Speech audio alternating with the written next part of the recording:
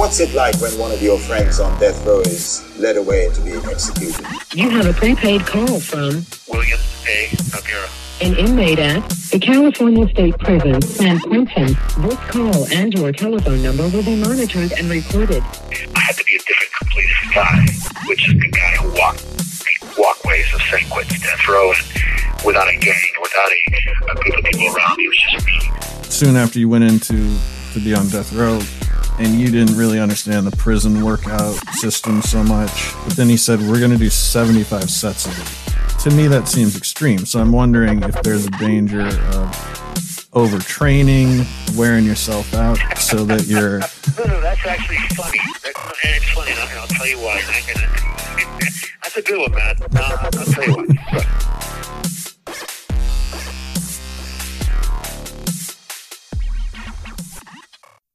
Welcome to Death Row Diaries. I'm Matt Ralston. And I'm William Aguirre.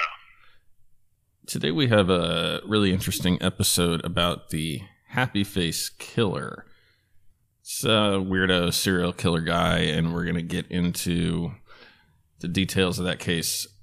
First, we have a listener-submitted question, and this is from Monica in Santa Monica, California, and she says, Bill, I'm just curious, I myself am taken, but what is your marital status? Are you single? Are you playing the field?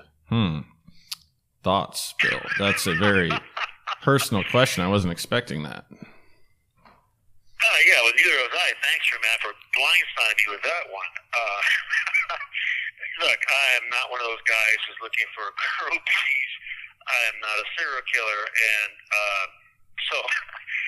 Look, I'm a little embarrassed just being asked that question because it's never been asked before. But it sounds like she's a fan of yours. I'll tell you that much. Oh man, well, look, it's always nice to be liked. But yeah. So the answer to the question is, I was in a long-term relationship, and now I'm not. I've been on my own for a few years now. So I guess the short end of the question is. Yes, I am single, but I don't play the field. I really basically am the hardest working guy in prison, and that's basically what I do. Hold on 1 second, please. What's going on here? I guess the real question should be, because now I'm curious, well, I'm sure there's listeners out there, Matt, that are curious about Matt Ralston, good looking guy. Like, what's your status? Oh, I have a girlfriend. She waits till I record to fix the water heater. So that's what's going on right now. Is she carrying a 40-inch bat? Yeah, I am in a precarious recording position. Make sure and follow us on Instagram and Facebook. Keep those questions coming. We do appreciate it. And check out our Patreon page. That is patreon.com/Death Row Diaries, where you'll get all kinds of bonus content that's not otherwise available. And the Facebook and Instagram pages are Facebook.com, Instagram.com/Death Row Diaries, or the handle, whatever the kids call it. I don't know. So this Keith Jesperson guy is, this is, I guess what stood out to me about this case is this guy got lucky because he didn't get caught for a long time because two crazy people confessed to a murder that he was responsible for. And it really just made me think that there's a lot of these guys out there, because I just feel like he would have gotten away with it. And that's even, in conjunction with the fact that he was taunting the authorities. I don't know. That's why I found it scary, but. Yeah, I mean, from a psychological point of view, and from just listening to what this guy wrote, what he wanted to listen, I read it. This guy has this kick in him that he has to take credit for what he did. He wants people to know who he is. It took him a while to really kind of start coming out and confessing, but this guy is unstable. I mean, this is just to say the least. That he became a serial killer, kind of just falls in place with what I said, that these guys are born this way. But yeah, this guy has some really, unresolved issues. And that's what I kept thinking when I kept reading about this guy. So I think we should really talk about, his childhood and how he grew up and his stature. This guy is like 6'8". This guy is a behemoth of a guy. Yeah, I same with Edmund Kemper. I was like, couldn't he have played football? I know like every giant person isn't athletically gifted, but you don't even really have to be. You know, like half of all 7 foot tall American men of, you know, young adult age play professional basketball. They're not all good at it. It's just that they're tall. I don't know. I mean, the guy couldn't have been a offensive lineman. I don't know, something. Yeah, you would think so, but it also, you know, it depends on your athleticism. You could be 6'8" all day long and weigh 350 pounds if you can't move. Well, you got a problem. These NFL players are 6'8", 340 pounds, but they move like they're 160 pounds. So maybe this guy can have it, but I mean, this guy is just. I mean, if you think about a trucker and what they should look like, this guy is a picture. He jumps out of an 18-wheeler and he's 6'8". I mean, how do you even deal with that? And I imagine how scary it is for one of these sex workers to get in his truck and realize how big this guy is. Right. When you see a person that size, I mean, I'm 6'4", but I'm, you know, thin. I'm not. He's like kind of an ogre, and I don't think I really intimidate people. But I have been told to sit down because if you're like standing over someone who's smaller than you, it makes them very uncomfortable. So I guess you could use that to your advantage if you wanted to. So this guy's a trucker, of course, and he's got that creepy, I'm assuming one of those cabs, the little cabin thing where he can, you know, do whatever he wants. Yeah, an overnight. I actually saw a Reddit person who was talking about starting a trucking company, and they would transition people from being homeless by allowing them to live in the overnight while they worked as a trucker, and then they would transition out of homelessness. My thought, unfortunately, was, okay, good luck turning a piece of valuable equipment over to a homeless person. But yeah, no, I mean, I could see where that would lead a bag trail all that time on the road, thinking. Some homeless people who suffer from mental health issues. It might not turn out to be, we could be breeding serial killers, right? Yeah, there's going to be a spike. So what was his background? What was his early life like? I know he got bullied a lot, but I feel like that can be an excuse that these guys use also sometimes. Yeah, no, that's absolutely correct. He was born April 6, 1955, and, you know, there's not a whole lot about what abusive treatment he received, but his father was abusive, and which, again, according to this guy, he was a loner because kids and siblings teased him. They even called him an ogre or ooger because he was so big. Look, every person listening to this podcast has probably been teased in their life, unless if they looked like Brad Pitt when they were 7, okay? Every one of us has been teased for something. We don't turn into serial killers. This guy, he said he was being teased, but at the age of 5, because, as he says, he was a loner, and I think he was a loner because he had something going on in his head that he couldn't explain, he couldn't really deal with, he didn't have the tools as a young boy to deal with them. But at the age of 5, he is actually torturing animals already. He's getting birds, he graduates to cats, then dogs, and he beats them with these bats until they're unconscious, and he strangles them to death. Now, we've heard this so many different times from serial killers or from people that knew them. This doesn't seem to be something that most people do. I don't think you did it, man. I'm sure I'm willing to bet that 99% of the people that are listening have never done this before.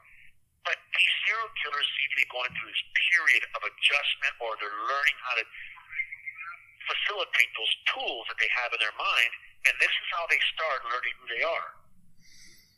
Yeah. So he's from British Columbia, kind of moves to Eastern Washington and bounces around a lot like a loser would do with his family. This call and your telephone number will be monitored and recorded. With his family, and actually his daughter, who we'll talk about later, remembers him stringing cats up on like a clothesline, and killing them? Like, I guess not trying to hide it, or you know, I love cats. Well, yeah. Man, so it's very He disturbing. became very comfortable with who he was, and he didn't mind demonstrating.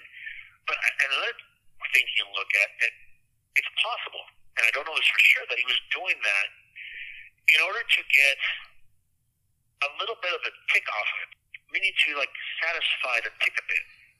You know, some of these guys kill very often because they're propelled to do it. They have to do it. It's something inside them. Well, it seems that as an adult, he was already still killing cats in front of his family, and it kind of goes to show that psychology of who he is. He kills and he writes newspapers, the attention. Maybe he was getting attention of his family and satisfying that tick a little bit. Let me call back. So yeah, I think a lot of loser type guys like this actually produce families because they can't start a cult, and you know, children are like a captive audience, right? I mean, they have to live with you and watch what you're doing and listen to you. It almost seems like that's what he was doing here. It's just such a weird situation, like that people would kind of have to put up with that. And I think he exerted some psychological control over his wife. I'm still not really giving her a pass. I don't really get how you see that happen and pop out another kid, but whatever. You know, I'm sure it probably caught her off guard as well, because I'm sure he didn't tell his wife and his close friends who he really was. I mean, he was demonstrating a bit of kind of a peekaboo show. He was showing them a little bit in the windows of the house, but he wasn't looking at them inside, so they didn't know who he was. But we have to look at him also as a child. Look, at the age of 10, he attempts to kill a boy by the name of Martin by strangling him. Here we are again. He's using that technique he likes to use, which is to strangle, until his father pulls him off of him. And then it's like he doesn't forget. It's in his head. He has to try again. And then a year later, he attempts to drown the same boy in a swimming pool. And a lifeguard pulls him off of him, and he claims that the boy tried to drown him first in a lake prior to this. Look, I have a hard time believing that. When I was 10 years old, I was playing with G.I. Joe with the Kung Fu grip. I wasn't thinking about drowning puppies or killing my neighbor or strangling a boy that was 10 years old. So I don't see this as anything other than what I've been proclaiming, that these guys are born this way, and already at a very early age, he's showing this side of him, and he's compelled to do it, so therefore he's practicing his craft, and almost like he's feeling through a dark room to figure out who he is. That irritates me, that story, because I had, when I was a kid, there was a local Catholic school where I guess some of the more established members of the community sent their kids, and I was looked at as a bad influence, I think because I wasn't Catholic, but they were very judgmental towards me, the parents, and I didn't try and kill anyone. Could you imagine if you had a kid and you heard that his neighborhood buddy guy tried to kill him? Wouldn't you just be irate? I feel like my point is, this guy, he just slipped through the cracks for a long time. Yeah, I mean, it happens, but what can we do? I mean, as people in the community, we see this happen, and of course, everybody's appalled by it. And then once a week passes, you don't think about it as much. When you do see him, you say, oh, that's the kid that tried to kill somebody. But you don't, I mean, what can you really do? Can you grab the kid and then immediately throw him in a prison cell and lock him up for life? Because we don't know what he's going to turn out to be like. I mean, no one knew in those days that this could be the psychological, the psychological, I guess, searching in the dark for who you are. No one knew this. And even today, some of the experts, so-called experts, who talk about this, don't really analyze their childhood behaviors of these serial killers. What they say is, it's like an all-size-fits-all category. Oh, yeah, see, he was abused as a child, he tortured animals in this fires, so it's obvious to see he's going to become a serial killer. That's why but they're not looking at the bigger picture, which is, okay, he did those actions. Let's look at his psychological makeup as to why he was propelled to do these things. Normal people don't do this. So the problems happen prior to this. Okay, if he starts at 5 years old torturing animals, dissecting them, okay, so what could have happened between the age of 1 and 5 that he remembers so much that he acts out at the age of 5? And there's nothing in the book that explains this. So therefore, we go back to my theory. It must be born in them. They're wired differently. And at a very early age, they show this. Yeah. So is there a trigger or something, or what? At what point does he start escalating his behavior and, moving on to being a serial killer? Well, that's an interesting question. Okay, so it's no different than when he's 5 years old, he's torturing animals and killing them. He just gets older, and killing animals seems like it doesn't satisfy whatever hunger they have in them. And they graduate to bigger things. It's like a guy who begins to hunt, let's say, rabbits, and when he turns 35 years old, he's hunting elephants, or water buffalo, or deer. The game becomes bigger because it's more of a challenge. For these guys, and I don't know exactly, because I've never spoken to the Happy Face Killer, but it seems to be nothing different than when he was 5 years old. He is exercising that kick inside of him, that modem that has to do what it does. You've seen people that are born at a very early age, they're great at mathematics. Or a child that at 7 years old is already running at a very high level, and people say, well, he was born to run. I want you guys to think of this the same way. Why was he torturing an animal? He was born to kill. That's how they're wired that way. So when he turns, by the way, he gets married at a very early age. He's 20 years old. He gets married to Rose Huckle. And they have 3 kids, 2 girls and 1 boy together. And he seems to be a pretty normal guy. He drives a truck. He does things. But I suspect that he's doing things already. Because you don't start at 5 years old, murder, torturing animals. At 10, you're trying to kill kids. And then suddenly you just stop and you outgrow it. That doesn't happen, and it did not happen in this case. He becomes a truck driver, and actually he becomes or tries to become a mounted police officer. This is not really known about this guy, but he does. He enlists, he goes to the tests, he goes through all the recruiting process, and then he has an injury, and he cannot become a mounted police. Now, can you imagine what would have happened if this guy becomes a mounted police officer? I think I've run into a few of those cops. Yeah, it's not great. What do you... You've run into a couple of serial killers, huh? Yeah.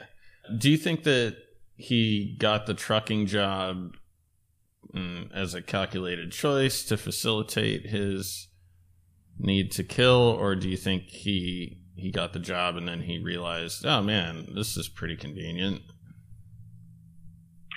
Well, that's a really good question, and of course I don't know his motivations, but it seems to figure logically that he came across something somewhere, and someone told him, or he heard that, look, it pays good, you're on the road, it fits the profile of a guy who likes to think on his own, he likes to be, by himself, and along the way, it clicked somewhere where he saw possibly a girl get into a truck, and he asked, what's going on there? Oh, she's a sex worker, and that little bulb went off in his head. The victims come to me. I don't have to go looking for them. They come to me. What better recipe for disaster than that? I think that's how it really happened. And remember, by this time, by the 1990s, his wife has left him. She suspected that he was cheating on her, and she left him. She took the kids while he was out on the road, and she disappeared. Yeah, and maybe she got a sense he was doing something more creepy than cheating. But so what's his MO? These are truck stop prostitutes who, look, I don't want to be politically incorrect. Most prostitutes have serious problems, and I think these ones as a subset even more. And so when they go missing, someone probably doesn't notice right away.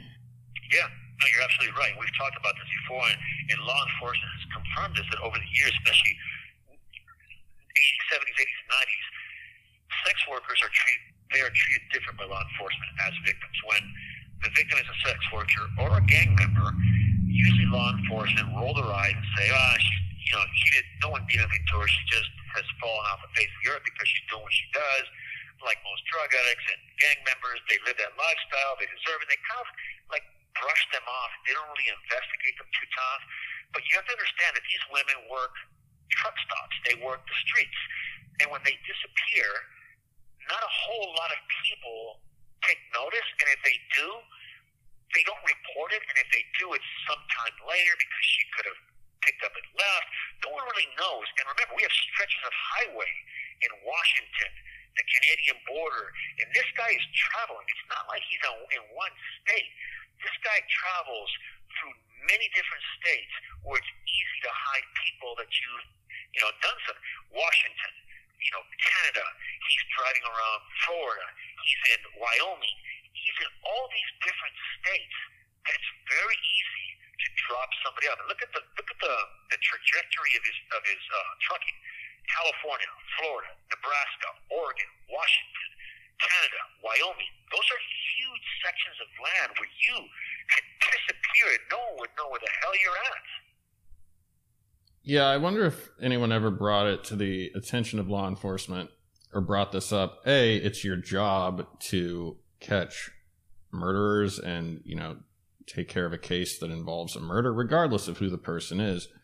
But even if you hold the opinion that prostitutes don't matter, I guarantee you, I've been to the same truck stops that this guy has. I've been on road trips, and if he's killing them, the whole public is at risk. Yeah, well, we don't know what this guy's thinking. Sure, his victims could turn into 6-foot-tall guys that are fairly good looking, and Matt Ralston is on the dish, right? So anybody is a potential victim, but of course, with these serial killers, they have a certain type. And so some do, some don't. But this guy seems to have a certain type. And it may be convenience. They basically just get in his truck and drive away without a problem. But there seems to be a trigger with him. And that trigger has to do with sometimes with fees. The women say they're going to charge him a certain amount of money. And they change it on him because they may think he's dumb. He doesn't look like the sharpest guy in the world. And that makes something inside of him erupt. Like they've changed the price, they've changed the circumstance on him, and he'll kill them. But prior to his first killing, which is this young woman named Tanya Bennett, she disappears on January 21st, 1990, and according to him, they met at a bar, not in a truck stop, and they get into an argument in their hotel room. He just decides to strangle her.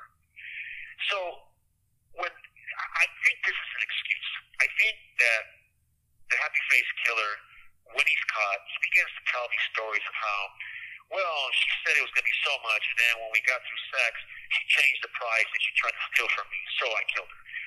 This is an excuse. This is him justifying what he did somehow, so it looks like he's less of a bad guy. This is absolutely not true, and I'm willing to bet you, whatever you want, that prior to 1990, this Keith Hunter Jesperson, I'm willing to bet you that he killed way before 1990. And just no one knew about it. And to answer your question, I know you're thinking, well, because you mentioned police officers not really doing their job for this, they didn't know anybody's gone. When someone takes a body and they don't find it, how do they know they're dead? Let me call back. Hey, man.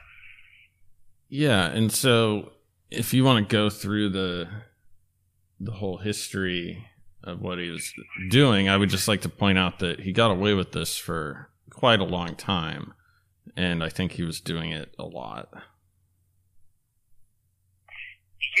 Yeah. The women we know really is because he wanted us to know.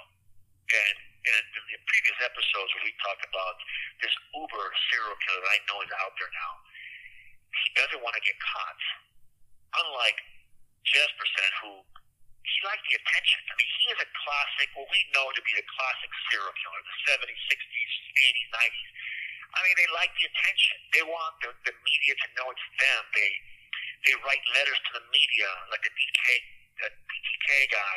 It's like almost something they can't help them, so they want to be known for what they do. And as I said before, with BTK and these guys, he had given them all the pieces to the puzzle, so they knew what this guy did, why he did it, and all these things, because he wrote extensive letters. The only thing missing was a face to the killer, and that was like the ultimate high for them. And they would know that they're going to prison or death row, whatever they're going. They knew this, but they still needed to put a face to the work. It's like an artist who does a work. He's going to sign the piece somewhere. You may not know where it's at, but he's going to sign it, because the ultimate thing is he wants recognition for what he's done. It's the same thing with these serial killers. They want to be recognized. At least that was the serial killer of before. The serial killer that exists now that we've seen declines in serial killer killings is because he's no longer driven by the need for people to know who he is. And this is a pretty good example of a roadmap of what not to do. Yeah, so much so that these two people, I guess alcoholic is the overwhelming identifying trait here. They confessed to her murder because they read about it in the paper, and they looked at the details in the paper and, you know, pretended that they didn't have that knowledge from the newspaper, and that they falsely confessed. They conned the law enforcement community into believing that they had killed this woman. Bill, have you ever, like, in prison, heard of this happening? Like, so are there serial killers? This got me thinking. Are there serial killers who do it only for the attention and don't even get any gratification out of it? Because that's like tangentially what I think these people were doing. And I was like, well, if you want the attention for killing someone, why didn't you just kill someone? I mean, I'm glad they didn't, but it just doesn't make any sense to me. Well, look, obviously, you're right on what you're saying, but it's a double-edged sword. So serial killers have to kill. That's what they do. That's what they're programmed to do, and they have to do it. You can't stop them. If you put them at age 90 and they can kill with their brains, they would kill with their brains by just looking at you. It's what they do. So I have heard of a case like this, and I happen to know the killer who did it. So let's finish the thought with this cat, Keith Hunter Jesperson. So you're right. A woman by the name of Laverne Pavlovic or Pavlinuk or something like that. I just can't pronounce it. She confesses to the murder of Tanya Bennett, and she does so, and she gets basically put in jail, and her boyfriend's put in jail as well for this murder because she confessed to it. Of course, the Happy Face Killer hears about this, and it ticks him off. So he writes this huge freaking detailed account about that he's responsible for. He actually gives the location of the purse. And of course, law enforcement find the purse. They realize that this woman, Laverne, had confessed that she had done, and subsequently after that, they release her. But on that same thought, there's a guy here on death row at San Quentin did something very similar to this, and you're not going to believe the reason why he did it.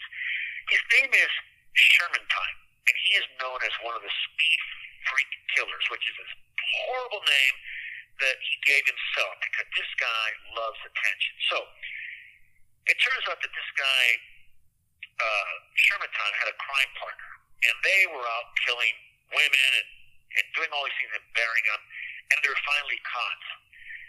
Some years after his crime partner died, this guy, Sherman Time, is really upset that all these other serial killers are getting all this attention. Like I mentioned, Richard Ramirez, all these serial killers get hundreds of letters from fans and women that want to be around him. This guy, Sherman Time's pissed off because they don't write him. No one knows about him. So what does he do? He contacts an FBI person, a couple of police officers. He writes a map of where other bodies, and he works on some financial deal, so they will acknowledge that he was the one that killed these people, and he sends these people. And it was on the news and everything, where they went looking for the bodies, and they found bones and all this stuff. And what he was hoping for was that the media would get a hold of this and really push his name in the limelight, so he'd get attention, and girls would write him. So think about that. So you asked the question, there's the answer. The speed freak killer, Sherman Time, who's a freaking moron, did that. Man, there are so many other ways to attract women. You know, just one of the benefits of, I don't know, working out or attaining a prestigious job, or frankly, just lying that you have one. You know, you don't have to go to jail. So the happy face. He was already in jail. Remember, he was in prison already, but he didn't feel he was getting enough attention, and no one really knew who he was. That's why he brought this up, so he'd become the center of media attention. Oh, so he just wanted a cool name, Speed Freak Killer. That's not very good. Happy Face Killer, yeah. I gotta be honest, is really good. But did he call himself that, or was it just because he put the smiley face on he drew it on the thing? Yeah, correct. So what happened there was, you're right, he wrote a number of letters to the Oregon. I don't even know how to pronounce the freaking names. You guys can tell, when it comes to names, I'm horrible. But it's Oregon, so Oregonian. It's the newspaper? The Oregonian. How do you say it, man? The Oregonian. There you go, Oregonian. Once I hear it, I can say it, but yeah. So the Oregonian, which is a horrible name for a freaking paper, he writes them, he gives all these real details about killing other people, and that the Bennett case. But in all his letters, he always puts little happy faces. So a guy by the name of Phil Stanford, he dubbed him the Happy Face Killer, and it stuck. You know, that's a pretty good name, though, right? It is. It is. And that guy was smart. That guy knew how to sell newspapers. He did do that, but look, I want the audience not to mistake this guy. Jesperson is the Happy Face Killer. There is another killer who is known as the Smiley Face Killer. That's a different cat, and they haven't caught him. There are dozens of murders throughout the country of this person, and most of the victims, I believe, are male. And he always leaves a happy face or smiley face next to the victims. Which one came first, do you know? I believe the Happy Face Killer came first. Jefferson's first. He's been killing since the 80s, although his first murder is recorded in 1990. And he has, on a number of occasions, spoken and said that he's guilty of killing. He's confessed over 185 murders. Okay, so at this point in the story, he has committed one murder that we know of, and he's upset that someone else took the blame for it, and so he's taunting the authorities and contacting journalists and all this. How many people do you think he's killed at this point? I'd say, at this point, I think that he's probably guilty of killing anywhere between 30 and 45 women. Wow. And we see kind of his trajectory. So let me go on this. So a Jane Doe on August 3rd, 1992, in Blythe, California, her name is Claudia, turns up, and it's attributed to him. And then in September, which is the next month, he is attributed to killing Cynthia Lynn Rose, September the 1992. She was a sex worker. And then within, less than a year, he's taking credit for Laura Ann Pentland of Salem, Oregon. And he says that, of course, once he confesses to it, that she tried to raise the fee for the sex that they were having, so he strangled her. And, right away, another woman, Nella, in California, in June 1993, she turns out to be Patricia Stipple, which we find out later in 2018, because of DNA, her name is Patricia Stipple. And he just continues. September 1994, a woman named Sudan turns up, he takes credit for it, and it's attributed to him. And then in 1995, he slips up. But as as I said, I don't believe he slipped up on purpose. I think he needed to put a face to who the Happy Face Killer was. And he's arrested for the murder of Julie Winningham. And they actually question him for the murder, and he is let go. But according to him, when he feels that there's pressure on him, that they might be coming to arrest him, he tries to kill himself twice. And then he turns himself in. Well, let me just say this. He is a very prolific killer. He knows how to kill. If he was going to kill himself, he would have done it. This is, again, him making excuses. So when he is arrested, he takes credit for it. He can almost lessen the charges against him by saying, well, look, I tried to kill myself, I was remorseful, and all this other stuff that guys do when they kill somebody. Yeah, it's like he does what he wants to do, and then he constructs like an apologetic narrative about it. All the victims that he's described, like you said, he has some. I mean, I guess it sounds like an excuse to him. It's not really an excuse, but it's always like they slighted him some way, and you know, he's essentially the victim in his own narrative. Yeah, and even though media and stuff are talking bad about him, he's still relevant because even today, we're doing a podcast on him. And as you mentioned prior to the show, during our production of this show, he has a daughter named Melissa Moore. And what does she do in 2008 that's so shocking is that she begins to talk about her father. Yeah, she has a podcast called Happy Face Presents, and she kind of retraces her upbringing and also explores other true crime incidents kind of through the scope of having grown up with her father as a serial killer. I don't really understand the theme of it too much, but she's obviously pretty well adjusted, I think, so that's good. But yeah, I mean, she's... Well, I was just going to say that she has a different perspective I think we all should take a look at, because she grew up with this man. Obviously, it was prior to him. It was later on in his life when he became a father rather than being a little boy trying to kill. But, you know, she started this off by, I guess, trying to work through some of her issues that, I mean, how does it feel to one day be told, by the way, your father is the Happy Face Killer? I'm sure she knew nothing about it. She had no idea what was going on. That she is now retracing and talking about this is a unique perspective when your father's a serial killer. So I can appreciate that. But I think she was working through some of the issues which are to really deal with and grapple with that psychological kick in the teeth when you realize who your father really is. And she does so by first appearing on shows like Dr. Phil, Oprah Winfrey, 2020, Crime Watch Daily, and then she publishes a book, which I'll talk about. Hey, it's Kaylee Cuoco for Priceline. Ready to go to your happy place for a happy price? Well, why didn't you say so? Just download the Priceline app right now and save up to 60% on hotels. So whether it's Cousin Kevin's Kazoo Concert in Kansas City, go Kevin, or Becky's Bachelorette Bash in Bermuda, you never have to miss a trip ever again. So download the Priceline app today. Your savings are waiting. Go to your happy place for a happy price. Go to your happy price, Priceline.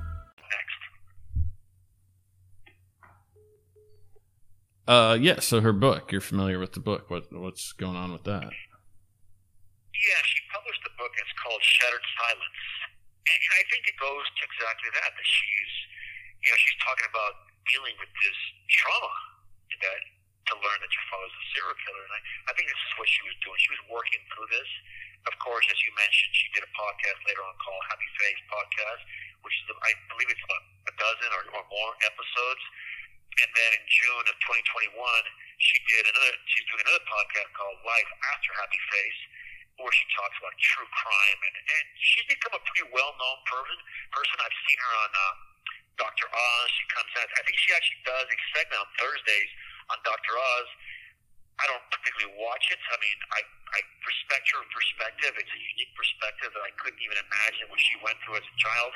And as an adult woman where she's dealing with, my dad's murdered dozens of women for the sheer pleasure of it. So she's really probably made a career of really dealing with this and talking about what it means to be a child of a serial killer. Yeah, something that stuck with me, I listened to a few episodes of her podcast, and she talks about when their mom left Keith, that they went to Spokane, and she refers to it as the big city, and like she had never seen like office buildings and stuff. And if you've been to Spokane, it is a small shithole. It made me realize like how remote they were living and how, I guess, off the grid he was, and how that could, you know, be a plus if you're trying to get away with murder. Yeah, it's the perfect hunting ground for a predator. As you said, very backwoodsy, not very big, where she thinks, you know, Spokane is a great, huge city when we know it's not. So, you know, I can almost sympathize with what she goes to. I have not gone through that, so I can imagine. So I'm sure that she's successful because of her perspective. And, you know, hey, look, I would hate to have to deal with that type of psychological trauma, dealing with, you know, am I a killer as well? Is this gene jump from my father to me? Is this something that I'm going to be dealing with in the rest of my life? You know, those are legitimate questions. I'm sure she's saying, you know, the killer gene, I'm sure that applies to serial killers, probably doesn't go to women. And if it did, obviously she's well-adjusted and she has a good career, and obviously she's a well-adjusted person. Yeah.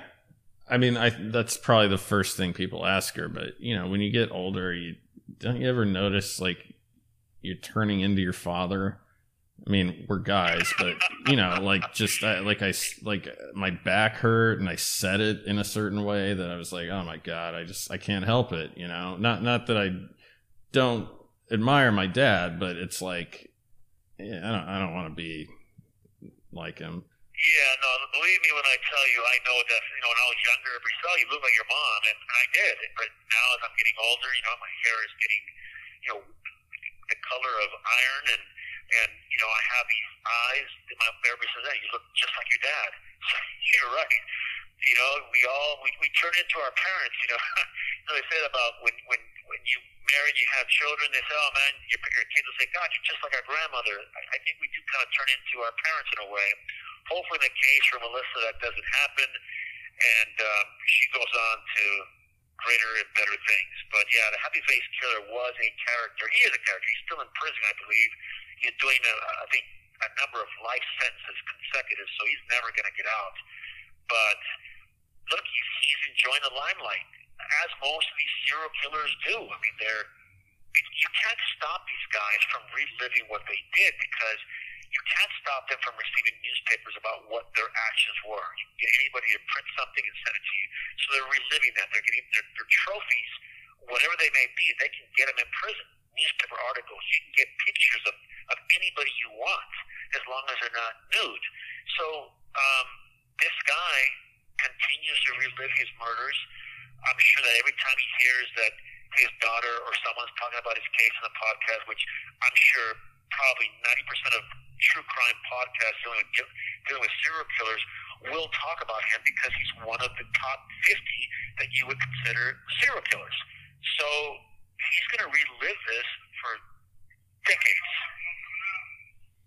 Yeah, and the thing to me that jumps out to me, which I've thought about on other serial killers that we've done, but if this guy didn't have a catchy nickname, we would have no idea who he is, and that just makes me think, like, God damn, like, there's a lot of these guys out there, you know? No, absolutely. You know, I can't emphasize this more or even more intensely when I do, and I do sound intense sometimes, so I apologize for that. But serial killers have evolved.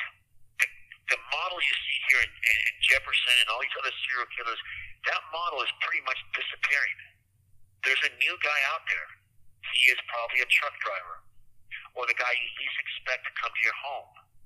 And when he comes for you, he takes you, and you don't appear again. He's not going to put a happy face next to your body so they find it, and they find evidence that he could not possibly know that's there. And since he knows this, he leaves the body where you're never going to find it. He buries it deep. He weighs it down. He puts it next to a pylon and drives it deep into the ocean. I don't know. But it's not difficult to get rid of a body. And, you know, I close every show with, be safe, be aware of your surroundings, your life could depend on it. That's not a catchy phrase, although it may sound like one. It's the absolute truth. You have to be aware of your surroundings. These predators are out there, and they're hunting.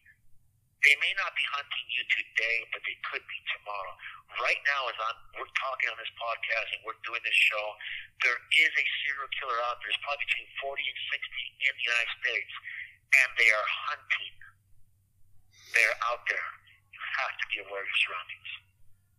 Yeah, and these truckers are communicating still on the CB radios, and that's not like a cell phone. It doesn't ping unless someone's recording the endless, you know, pointless chatter on these things. You know, there's no record of any of that. That's another thing that jumped out to me.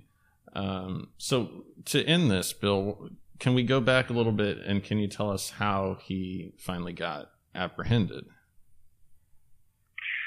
Well, yeah, I did touch on it a little bit. In 1995, he is arrested for the murder of Julie Willingham. And at first they questioned him for the murder. He's released. But as time goes on, he believes he's going to get arrested. And his response to that is by trying to kill himself. And when he's not successful at, which I don't understand how you're not successful at killing yourself. It's not that difficult. If you really want to do it, you're serious, you end it by slicing your wrist upward. But anyway, it's a different story. I don't want to encourage anybody doing that because that would not be right. But he tries to kill himself. He's not successful. And then he turns himself in and he confesses. Yeah, so he was just over it, I guess, and just ready to go to jail. And I think he's probably enjoying himself, unfortunately. Yeah, as I mentioned, I think that he was just ready to put a face to the Happy Face Killer. And that's what it comes down to at the very end. When you've done everything you want to do, and you believe you can live from the memories, from the tokens, the trophies you have, then the last act of control, last act of gratification is to reveal the face behind the happy face. And that's what he did. And we're going to continue this discussion on a different subject on Patreon. So if you want to switch over, you can give $1 a month, which is not much. It's more symbolic than anything at this point. And Bill, you're going to tell a story. Can you tease it real quick? I feel like it involves someone's face getting split open. That's a mildly way of putting it. Well, yeah, I mean, we're going to talk about a situation here on the yard at St. Quick Prison that I was involved with, that I was there with, and yeah, it involves bloodshed, and it involves, a stake. I thought he was probably a vampire killer. I think he's been watching too many Van Helsing movies, but yeah, we're going to talk about that, and you're only going to hear it here because it only happened here on Death Row, and I'm the only one telling the story because I'm the one directly involved in it, so check it out. Go ahead and check that out. Until then, I've been Matt Ralston. And I'm William Nagara. Be safe, be aware of your surroundings. Your life can definitely